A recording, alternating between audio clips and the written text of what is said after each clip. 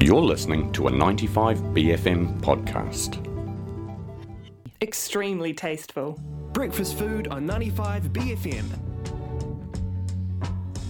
Morena, Lucinda, how are you today? I'm good. I'm really good. I am glad to hear that. We're heading into a long weekend. It's also Matariki, lovely time of the year to be celebrating with loved ones, eating, hopefully, a lot of food.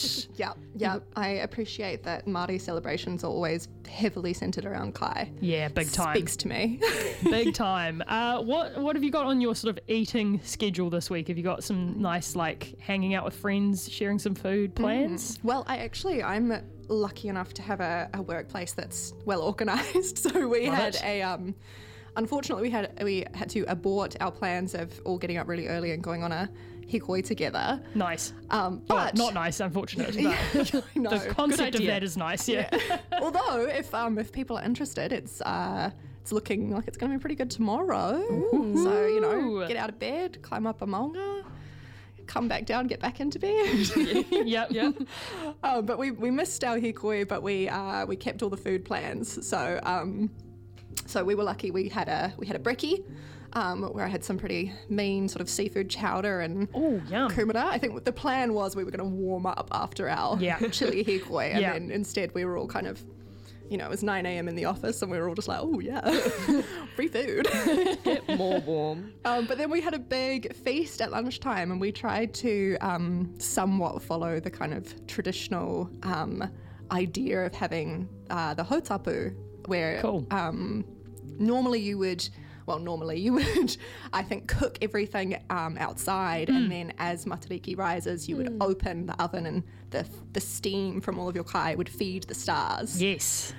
Which I think is so beautiful, and I'd love to actually participate in one. Well, tomorrow, Ngāti Whātua are hosting a hotapu at the top of Bastion Point. So if anyone's wanting to go and experience that, it's a free event, and there will be amazing kai and a really good opportunity to celebrate Matariki and also maybe like get a bit of a greater understanding about what Matariki is all about as well. And I think you have to get up, bright and early, like pre-dawn. Pre-dawn, 5 a.m. I think is when they're saying you'll probably be able to see Matariki if you're lucky.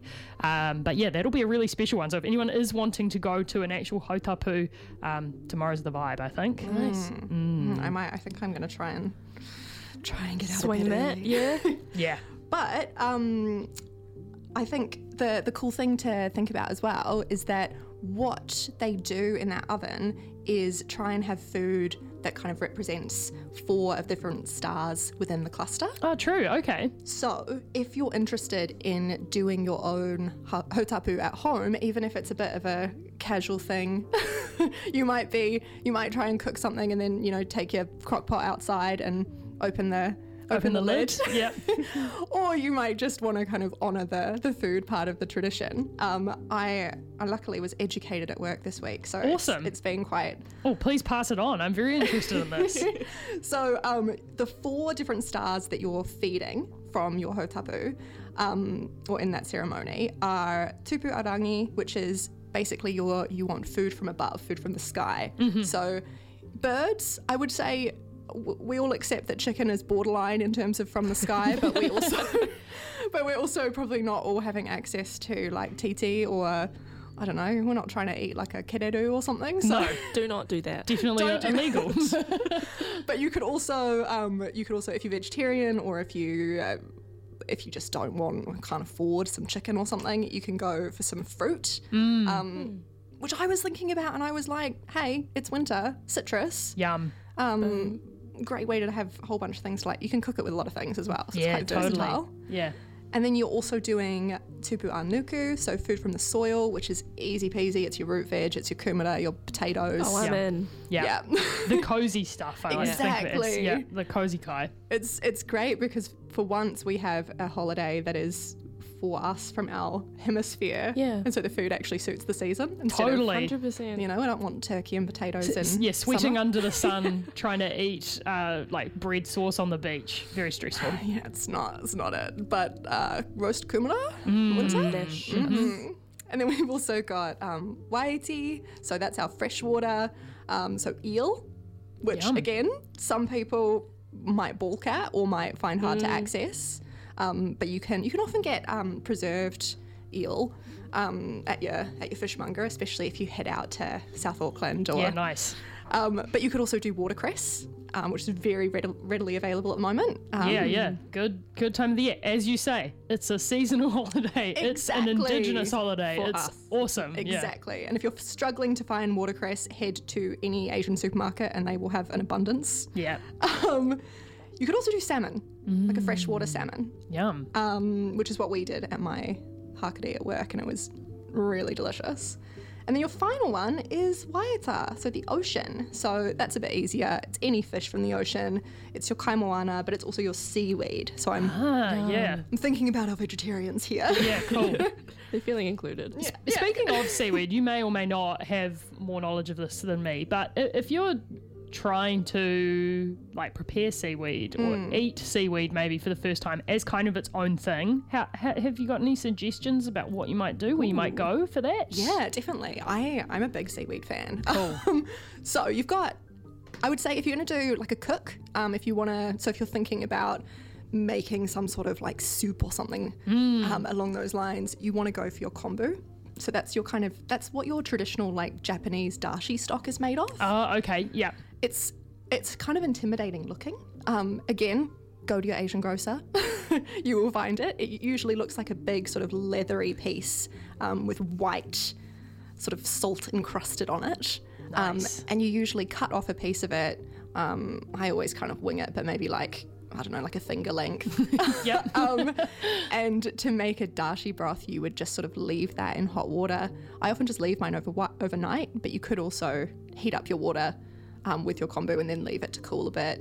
You can also then, if you want to do different types of dashi, you can add other things, but that's a good start. But you can also just chuck it in any soup and it's going to add a bit of umami. Yum.